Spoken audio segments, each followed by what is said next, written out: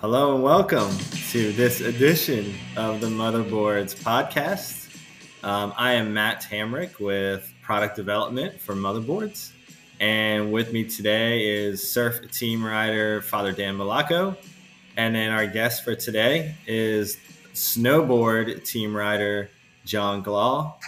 So John, man, really happy you could join us.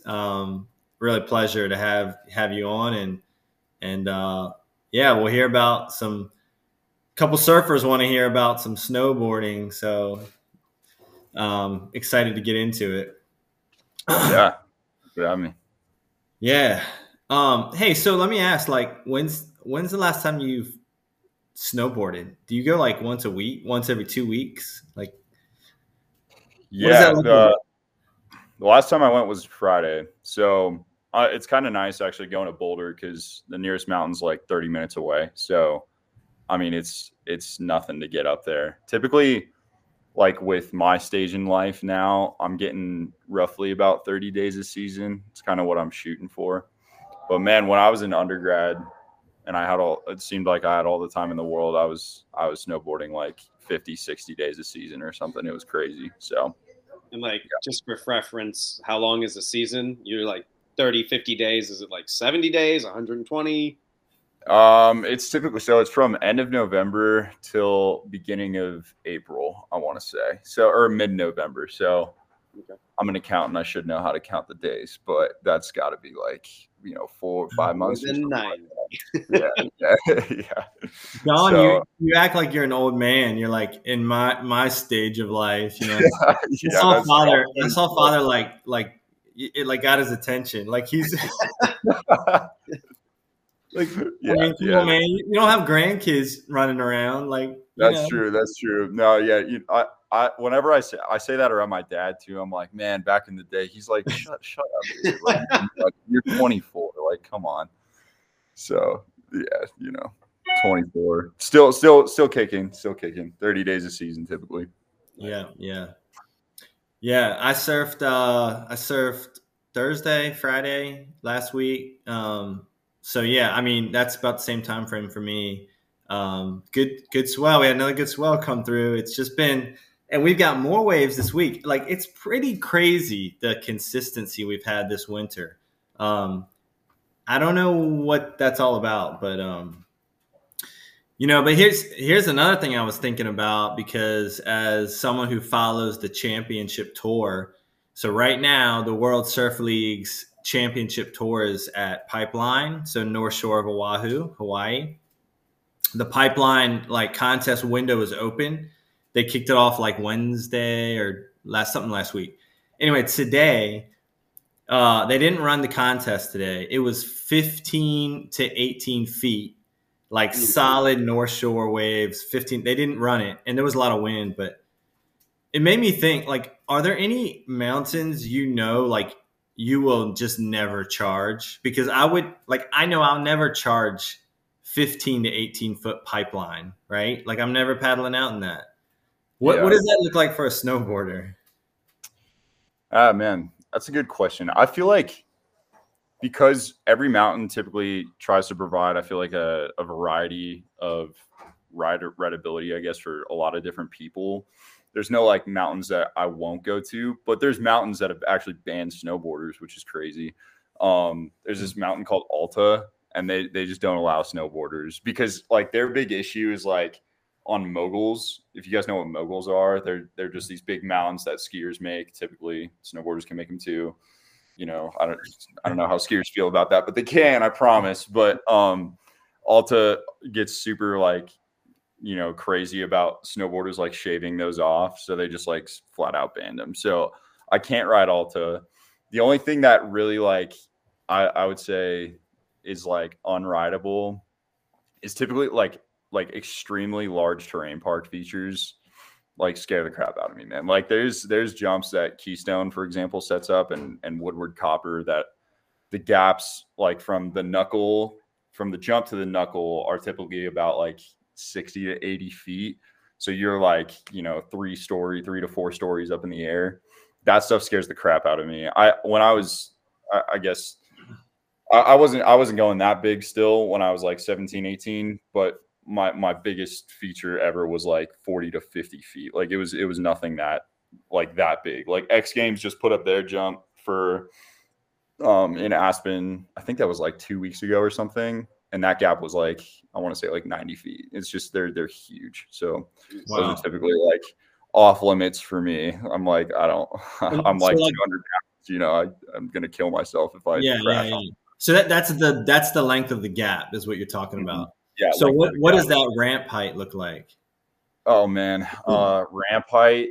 Oh, gosh, they could be up to like 30 feet typically, like from the base of the jump to like the top of the takeoff. It can be 30 feet, which is just, that's unthinkable to me. It's just so crazy.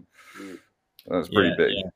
Yeah, when you talk about like 3 to 4 stories, I think of what Pipeline was like today. And if you get hung up on the lip and it throws you on the lip, you're falling a long way. And so last week the contest opened on day 1. There's a rookie on tour, and his first wave on the championship tour, because the season opens with pipe now. They reorganized the season, but he takes off on his first wave. He gets hung up on the lip, and it just throws him. And then he gets turned in the air, and he took a beat. He was okay, but he took a beating, and the fall was really awkward. And then like the next day I'm surfing here at home. The same thing happens to me. And all I can think about, because I'm like in the air sideways, and all I can think about is like me getting chucked at Pipeline. Although, I'm falling like 2 feet. That guy fell like, that it was at least 3 times more than that. Yeah, at least, yeah. Yeah, the thing about snowboarding too is like, I mean, maybe it's a little similar to surfing in the fact that like when you're riding up on jumps that big, you're going so fast. You have to go so fast, because if you don't, you do what's called casing, and that's where you don't make that gap. And so you're falling 2 to 3 stories, just straight to flat. And people, crack their spines, like big spinal injury kind of area. But you're coming up on that stuff and you're going so fast, you actually feel like G-force, like press you against the jump. And if you're not ready for that, you'll just get kicked like off your ankles, and then you'll just fly, with your back. And it can be a mess. So I'm sure it's the same in surfing, but yeah, man. Wear your helmet, kids. That's what you're saying, basically. Oh, yeah, for sure. Yeah. I always remember the Noah's Ark surfing video. You remember that one? They made it about a local Christian surfer down in the Outer Banks. Anyway, They interviewed Jim Cantor from the Weather Channel, and I remember him throwing out this fact. It was like 20 years ago, but he goes, water weighs 64 pounds per square foot. And I always think of that metric. Like when the wave is crashing down, I'm like, how many feet of cubic water are there on top of me right now? Insane. Wait, correct me if I'm wrong too. Wasn't there recently like a priest and he died surfing, right? And is he a blessed now? Have you guys heard of that guy? We should find out. Oh man, someone was telling me about that a while ago. But there's like I think a blessed guy he was a priest and he died like from surfing. I forget when it was, but crazy power in that, right? Did you find him, Father? Yeah, priest who died while surfing considered for sainthood after Brazilian surfer died. This is in 2014, I think. The becoming an ordained priest, the Vatican has officially given the holiest of okays to his ascent to sainthood. Okay. Guido Schaefer, the surfing angel is what he's called. It's wild. Leave it to the snowboarder to tell us we got a priest who died surfing. I feel like I've let my people down. John, you can still rise to that patron of surfing level though before he does. Like you still got time. I first, and then we'll work it out later. I'd like a little more time here before that. Right. That's what I'm saying. Yeah, John's probably actually a much better surfer than us. He just hasn't mentioned that. He's keeping that a secret. So he knows. The best I got is like surfing Assateague Island in Maryland, which is like 1.5 feet, maybe 2 feet on like an 8-foot Walden board or something. Like it's nothing comparable probably to what you guys are doing, but yeah. Nothing crazy. So John, tell us, all right, so you're in Boulder. Tell us like what you're doing these days, what you're up to. And and then how about like how did you get first connected to motherboards? How did that connection relationship start? Yeah, so nowadays I'm in Boulder, Colorado. I'm studying to get my master's in accountancy, and which is kind of weird to think. You think of accountants as people who love to keep the books, which is true, but I get after it a couple times, but I'm doing my master's in accounting, and then I'll be working in Denver next year. But I got connected to motherboards. So I first ever heard and saw motherboards at Seek in Indianapolis, and that was when I think it's Father Gabriel, right? Brother Gabriel was skateboarding in his habit. He's just this, is he a CFR? Is that what he is? He's a Friar of the Immaculate. Okay. Yeah, Franciscan Friars of the Immaculate. Correct. Yeah, he was skateboarding at Seek, full habit, and I'd never seen that before. And I was like, kind of coming to the faith and whatnot. And I was like, that is really cool, man. That he's that good at skateboarding. And so that was the first time I'd ever heard of motherboards. And then later on, my friend Emily, who is a focus missionary at OSU, she met up with Lisa, and Lisa she's the founder, right, of motherboards. And they got connected, and she mentioned my name, and she said, oh, my friend John, he was a focus missionary. He's like somewhat okay at snowboarding. You guys should totally link up, And so I reached out to her, and she made it happen. So she was very generous, and let me be on the team, and been loving it ever since, man. Great company, great people. So I got a question for you. What board do you ride? What's your favorite? My favorite, honestly, I've been loving this board that motherboards gave to me. It's made in the Never Summer factory. So, and Never Summer boards are just hands down some of the best snowboards that you can get. They're expensive, so they're very high quality. And because that board's made in the Never Summer factory, then the camber and the specs on it are just top notch. Like, they're awesome. So I've honestly been loving this board. Before, I was riding what's called like a Burton Process, and I had the Burton Process different models like every single year because I loved it so much. But then Lisa gave me this board, and it's been awesome, man. The flex on it, it's perfect for all mountain. It's great. So, but I ride like a 161. I'm like 200 pounds, like 6'2". So, I got to have quite a bit of, undercarriage underneath me. Hey, so let's try this. Here's John being just okay at snowboarding.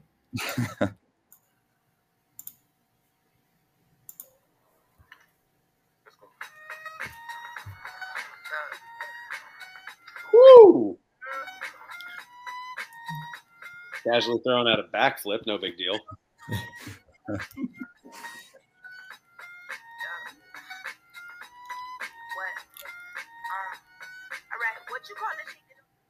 Dude, did you just do a rail slide into a backflip? Yeah. Okay. Cool. Didn't know that was even possible, but that's great. Hey, so like, are you considered goofy foot? What's Goofy? Yep. Right foot forward. Yeah. Is that the same? Yeah. Father knows. Let's go. Dirty, regular-footed people. What's wrong with you? I bet you with your left hand. I don't know why they call it goofy. Should be regular. I didn't know if that was the same thing in snowboarding. I mean, I figured it probably was, but yeah, Father's goofy foot too. So no, I believe they actually call it switch foot. Switch foot. No, I'm just kidding. Bringing up switch foot, the band. Like southpaw. Yeah, that's impressive, man. What's the hardest thing that we just saw? What's the hardest trick? Is it like the backflip?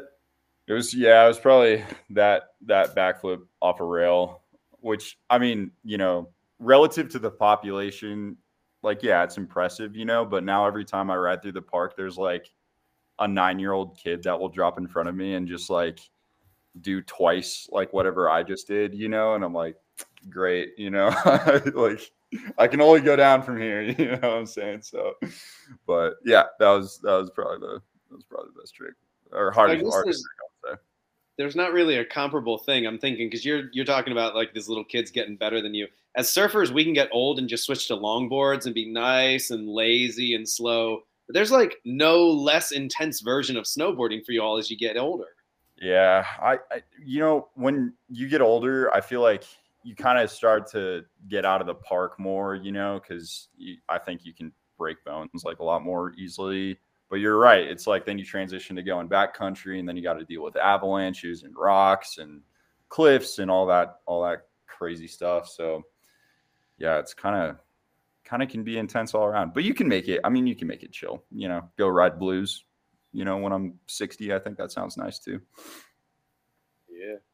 Yeah, that's the thing. I think with surfing, you can feel like you're always getting better. You might not really be getting better, but it feels like you can still progress. And then you can always switch to the longboard and like just cruise around. But it's the same way in surfing.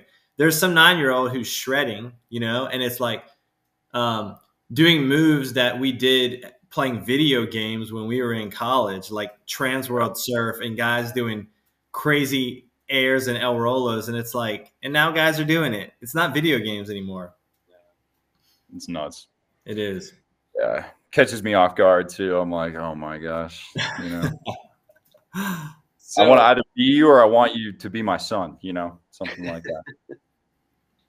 I was going to ask, because I know like we've talked about it before, there's a bunch of spirituality just in the ocean, and just surfing really connects you with a lot. I mean, nature and all these things, the tides, the moon, the sun, everything. And we've talked about that before. Do you have any similar connection with snowboarding? Like, is any spiritual significance that you've found or anything like that? Yeah, I think it's probably, I would say, relatively similar in snowboarding, the fact that when you're out there and you're, in large part, if you're resort riding, it's not like you're that exposed to the elements, but I mean, you can be, you can be in the middle of nowhere sometimes at these big resorts. And, it kind of, what's nice about it is that you're really not as in control as you think you are, and I think it's the same in surfing, which causes you to comprehend something bigger than yourself. And I think that's what snowboarding, especially in Colorado, really gives you, is like you're up on these lifts that are 11,000 feet or something, and you're standing and you're just like looking at these massive mountain ranges, and you're like, yeah, it just causes you to think that there's got to be something bigger than me. And I think that's what I just love about snowboarding is it's a constant reminder. It's constant humility, recognizing like, yeah, I am really dust, like when it comes to all this. And it's something really beautiful. I think another piece that really draws me to contemplate God, I think, especially in the context of snowboarding, is, man, just like, it's this weird, I don't know how it is with surfing, but when you're riding, it's like, you just feel like you're flying, man. Like there's just nothing like it, and just to be able to experience that level of joy when you're out there, especially when you're with your friends, because like you never want to share those experiences alone ever. And if you do, then it's like, are you like taking it for yourself? Or you like, so riding with friends, I think, and sharing those experiences, like that feeling of literally just coasting like so fast and like you're just having the time of your life, man. It's like, it is the best. Like it really is, Absolutely. Yeah. So John, tell us about how snowboarding was kind of intertwined with your reversion back to the faith, and then how your kind of your life theme, your life, it's not a verse, but your life theme, Memento Mori, how that all played a part in it, and your whole reversion back to the faith with snowboarding as in the mix. So it started with me in this honors trigonometry class in high school, and there was these group of guys, and they were sitting across from me, and they were just like talking about snowboarding and whatnot. And me being like a punk teenager at the time, thinking I was like better than everybody else, I was like, man, what do these guys know? Like I'm the snowboarder, in our high school, like these guys can't claim, anything, whatever. And then come to find out, like one of my friends who had a condo up in Winter Park invited them to come up and snowboard too. And so we spent like the weekend together, basically found out that these guys were Catholic, and I had like some Catholic background. Like I grew up nominally Catholic, so my parents were Catholic by name. And so, kind of led to me like hanging out with these guys more because they took snowboarding, I think, more seriously than a lot of the people in my high school did. And yeah, I think it was just through a lot of like heart to heart conversations, a lot of like heartfelt friendship, like real friendship, I think is something that I lacked in my life that they provided for me. And it was like authentic, it wasn't like, just drink away your feelings or whatever it was, like I was so used to. It was like, hey, like, let's talk about this and, give you some direction, I think, in your life. And so their kind of influence in my life was pretty much because of it started with snowboarding. And then in college, I was just kind of going through the same stuff. And then they were all going to Seek Indianapolis. And then they invited me to that conference. And that is pretty much what led to me surrendering my life to Jesus Christ. And that's why I'm pretty much here today. So a lot of it started with snowboarding, which is pretty cool. How the Lord used that to kind of bring me back to himself,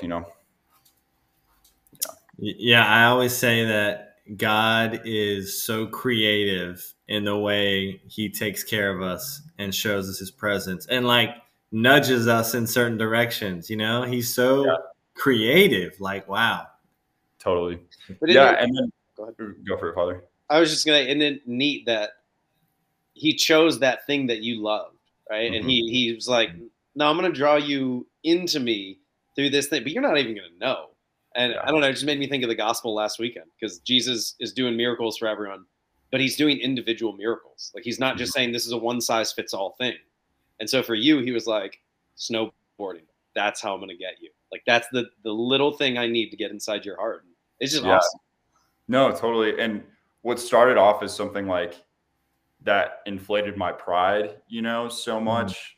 And even though I was like never that good relative to like pros or anything, it was something that I used to, put myself out there on like Instagram, and it just like inflated my pride. He used that to like, humble me and like bring me into himself, kind of like you were saying, Father. And then Matt, you asked about that phrase, Memento Mori. And I think that's something that's always kind of stuck with me throughout my life, and especially at the start of my reversion, because really, I think because I'd been living so lukewarmly and I think in such a self-centered way, it really took kind of like knocking me on my butt for me to realize like, yeah, I really am nothing without God.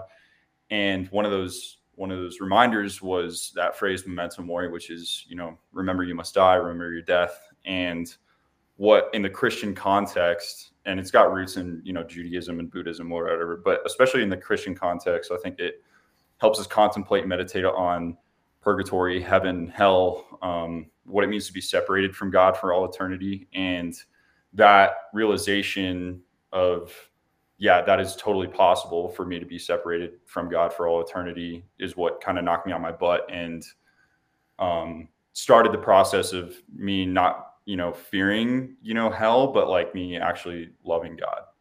And so that's how it started. But it took that kind of fear, and it was brought on by my spiritual director. He like prayed over me, and I had a pretty crazy experience, and it was intense for sure, but it got me to where I am. Yeah. And that's such like a redemptive way to look at that phrase, like remember your death or remember death. And I think most people think of it like remember my own death. But that idea of remembering your own death brings life to you now, right? Like that's the redemptive gospel attributes of that phrase. Because now like that phrase is bringing life to you, correct? Yeah. Oh, 100%. Yeah. And something I think, Father Peter, who's the precept builder, he was saying in his homily last night, he was like, really the only real faith I think that encompasses suffering so perfectly is Christianity. Like really suffering really only makes sense within the context of our faith. And it pairs and goes hand in hand so well with like Memento Mori, like if you don't die now, on this earth to yourself, then how do you, you're going to die for all eternity pretty much, and so yeah, exactly. But what it's meant to do is bring you life, by remembering that you're dust, and that everything that you are has to be completely reliant on God. That is what is supposed to actually bring you joy, which is sounds like a paradox, but it's true. Yeah, Father, is there a connection to Ash Wednesday with that phrase? Like if you were to look in, like the liturgy for Ash Wednesday, just thinking about Lent and Ash Wednesday creeping up on us pretty quickly here. Less than 9 days. Yeah. You mean Memento Mori specifically? Yeah. It's not phrased that way in any of the liturgy, as far as I'm aware. I mean, other than when the priest is imposing the ashes on your forehead, saying, "Remember, you are dust, and to dust you shall return." But the alternative phrase that he can use is, "Repent and believe in the gospel." Mm-hmm. So it's not specifically said, but it does have that very heavy overtones of, "Remember, you are dust, and to dust you shall return." I was trying to find it very quickly and I couldn't, but St. Robert Bellarmine has a book called The Art of Dying Well. And I think it's chapter 1. He just knocks you off your feet. And he's like, if you don't die to yourself here on earth before you die, you will never truly live. And those who do die while they're on earth are the ones who figure out how to live well. And he writes an entire book on the theology of Catholic death and Memento Mori based off that premise. You must die to yourself first, or you will never inherit eternal life.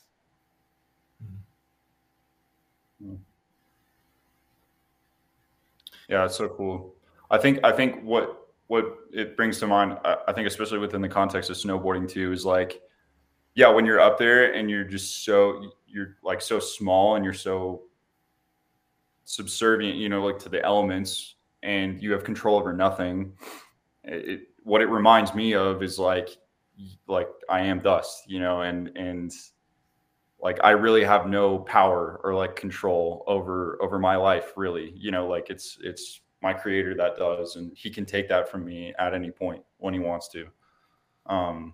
So they taught us in seminary what you're describing. Sorry, I didn't mean to cut you off. If you have no, continue. Yeah, go for it. What you're describing. I remember my professor, Father Grigacy, who's a Franciscan, talking about this exact thing. When you're standing on top of the mountain, you're just looking at it all, taking it all in, and you're feeling so minuscule. That's an experience of humility, but it's through what the scripture calls the gift of fear of the Lord. And so it's not what we would understand the word, I'm afraid of the Lord. It's more so, as I was saying, and Father Grigacy used the example of, when you stand at the top of the Grand Canyon and you see how vast it is and how small you are compared to it, and then you fully understand the awesome nature, God is full of awe and reverence. And that is what they translate as fear of the Lord in the Bible. So, and they say, fear of the Lord is the first step of wisdom. So you're experiencing this in His creation on top of His mountain, all in the elements, as you're saying. It's dude, that's the first stage of wisdom, just being impressed by what God did out in nature. I'll take it. Yeah. So that brings to mind two questions of images for you, John. So one is when you pray, do you like to look at that mountain, snow, the snowboarding elements? For me, I can't always look at the ocean, but I love to look at trees in nature when I'm praying. Even when I'm inside, I face a window or a door and I look out at nature. So that's the first image question. What's that like for your prayer life? Yeah, that's actually a great question. I think in regards to prayer, I would say I have pretty imaginary, I just love imagining things, I think, as I'm praying, and that's on the forefront of my mind. Obviously, I always go back in my prayer, if I'm ever feeling overwhelmed or anxious, there's this cabin that I picture in my mind, and it's the Lord and I, and we're just in this cabin together, and it's snowing outside, and it's just about to be dusk, and you step outside the door and there's just the biggest mountain range you've ever seen, and it's just so calm, so peaceful, and yet you're so you feel so like you were saying, Father, like in awe, you know? And so I frequently go back to that kind of image in my mind whenever I'm praying and, you know, need some peace, I think, because it's like, yeah, like all these things, all these anxieties, fears, like whatever I'm experiencing are like so small, I think, compared to what's waiting for me and like what the Lord has in store, you know? So yeah, that's one. Yeah, actually, it's not said in Luke chapter 10, but when Jesus went to visit Martha and Mary, they were staying in a little ski resort cottage in Colorado, and they had the fire going. You know, Martha had some hot chocolate on the stove, you know. Yeah. No, I think about that too, actually, all the time. It's crazy. So back to Memento Mori, and thinking of like images. What is the image you think about with Memento Mori? Because I know there's more than one image associated with that phrase. Yeah, I think, and Father, you and I were talking about this earlier, but you know, like that image of a skull, I think is really reminds me of the fact that, you know, if we're in this day and age, we're so about comparing ourselves to one another, and it's like if you place two skulls, you know, by each other, it's like they look the same, you know, and no matter, you know, who you are or pretty much what you've done too, it's like you're going to look the same in like, you know, 150 years or something. You're both going to be skeletons, you know. And so that's one image that comes to mind. I think another one is that image, like our glasses, I think, are associated with Memento Mori too, but like roses too. I think skulls and roses, you know, for some reason, like they're always paired together. And I think like one obviously represents death, but then another represents life, you know, and like what life brings and, you know, from death, like if that makes any sense. But I just like really like that kind of pairing together because it's like pretty solemn, but it's cool to think about too. So say I have that tattoo right here. I've got the hourglass. Where's the black rose over here? It's a red rose up there and a skull sitting on top. Let's go. That's sweet. Yeah, Father, what is that phrase meant to you? Oh man, so it was actually the first tattoo I ever got. It's on my back over here, and yeah, it was actually part of the fraternity that I joined in at Franciscan University. It was like our phrase, and it was just we stole it from Capuchins or Carthusians. I can't even remember, and it was just this idea like, hey, you gotta live for something bigger than yourself because it's all coming to an end. And then, you know, learning and growing in the Catholic theology of death and praying for a good death and all these things, you know, it's just been something that I've curated in my life and like all of my artwork. Yeah, this is, you know, I can't even see it. An art piece by a local Virginia Beach artist, Rocky Rhodes. You know, he's got a bunch of murals at Java Surf in all places, but, you know, putting skulls all in it just to show like life has great things, but some pretty gnarly things too. But where was I going with that? Memento Mori has just always been very important to me. And like John was saying, you know, the idea of two skulls sitting next to each other, and they're indistinguishable. On my desk at my church where people meet with me every day, I have two life-size skulls sitting looking at the people who sit down in front of me. And I have a crucifix facing them in the center. And it's to confront them immediately when they sit down in front of me. You're going to die. And you must be okay with that because you're going to stand before Jesus. And one skull is gold and it's got a crown, and the other skull I put a Monsignor's hat on. And the idea being whether you're somebody in the church or whether you're a king of the world or whether you're nobody, you are going to stand before Jesus, and you need to be able to give a good account of your life. So you better live well.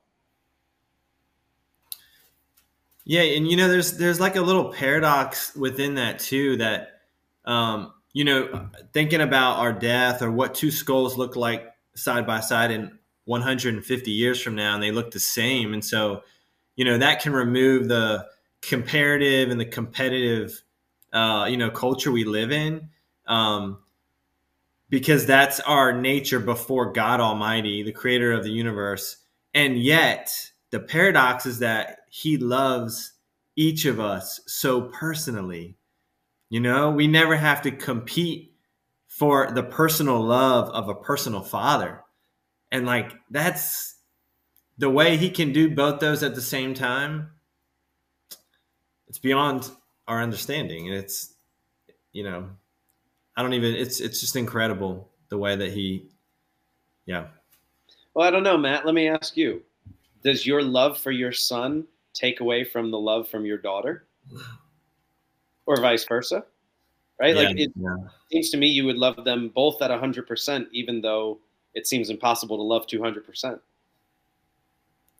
Yeah, you know, it's they're unique and they're 100% both each, you know, and I think as Christians, when we live a life um, of faith that you know, that knows and has experienced this personal and perfect love of the Father, for me, um, I can share that with someone else without having to feel like this is a competition or there's a comparative element here. And that's a beautiful thing about our faith, because you're right. I just listened to a podcast today where a mom was talking about how she was pregnant with her sixth kid, I think, and she said the love multiplies. People look at her and say, like, how could you do that? Is there enough love to go around? Yes, the love actually multiplies. I've heard other parents describe it that their heart grew a new room or a new chamber that it didn't previously have had at the birth of a new child. You know, and that's beautiful. Love that. Yeah, well, I love that you've latched on to that and gravitated to that phrase, John. I mean, Father, you as well, but it feels very, it's contrary to what we're made and forced and taught to believe, right? And that's become a part of your identity. And you can mix all that in with snowboarding too, it's a really cool witness. Thanks for sharing. Thanks. Yeah. No, thanks for asking. I love it. It's great. Yeah, and I think especially in the stage that I am now, you know, just with grad school and whatnot, and it's such like a competitive environment, and everybody's talking about money all the time, and it's like, man, like, you know, how quickly I can be even like in my heart drawn away from like what I'm really made for, you know, which is why, you know, for me it's like so important to sit in front of the Eucharist every single day, and like remind myself, okay, like this is not it, you know, it's really not about these smaller things. So yeah, and that's something we've talked about here on the podcast as surfers is, returning to what's good for us, like as surfers returning to the ocean and how good it is for our soul to be back in the ocean. But the parallel being like, man, how good is it for us to return to the Lord and an experience of prayer or worship or adoration, you know? Yeah. It reminds me of the psalm that talks about, I can't remember which one, but the roots of the tree being on the bank of the shore, and that they feed from the river going by, so that when drought comes, like they're still connected to the source of water underground, so that they don't die. And like, yeah, we got to keep being connected to that source, just like John said, you know, like got to keep those roots strong. And I'm going to say the water because we're surfers, but whatever analogy works on the mountain. Yeah, like keeping those roots tapped into the Eucharist is the only way. Totally. It's a palm tree by the ocean. I guess it's an evergreen on the mountain, huh? Evergreen on the mountain. That works too. Evergreen, pine, whatever you like. There's also this image in the Christian life of meeting Jesus at the end. And I just read this in the Catechism of the Catholic Church within the last week. But this is the section on, a life everlasting, heaven, and particular judgment. And it's beautiful. But here it is, and I'll leave us with this. when the church for the last time speaks Christ's words of pardon and absolution over the dying Christian, seals him for the last time with a strengthening, anointing, and gives him Christ in viaticum as nourishment for the journey, she speaks with gentle assurance. And this is it. This is the prayer of commendation. Go forth, Christian soul, from this world in the name of God, the Almighty Father, who created you. In the name of Jesus Christ, the Son of the living God, who suffered for you. In the name of the Holy Spirit, who was poured out upon you. Go forth, faithful Christian. May you live in peace this day. May your home be with God in Zion, with Mary, the Virgin Mother of God, with Joseph and all the angels and saints. May you return to your Creator, who formed you from the dust of the earth. May Holy Mary, the angels, and all the saints come to meet you as you go forth from this life. May you see your Redeemer face to face. It's beautiful, and that's what our church tells us to encourage us. Amen. Amen. Amen. Awesome. Well, John, hey, thanks for joining us today. It's good to hear all about the snowboard world, and we're certainly going to have you back on, and we'll share some stories about surf and snow and how, all these things relate to each other. I'm going to end the way Father Dave Pavanka always does, because I like that dude. And if he can do it, then I'm going to say it's legal. So the Lord be with you. And with your spirit. The Lord bless you and keep you. May he turn his face upon you and shine his countenance down on you. May the angels and saints intercede for you. And may Almighty God bless you this day and all who listen, Father, Son, and Holy Spirit. Amen. Amen. We'll see you on the next episode. Thanks for joining us. Sweet. Peace.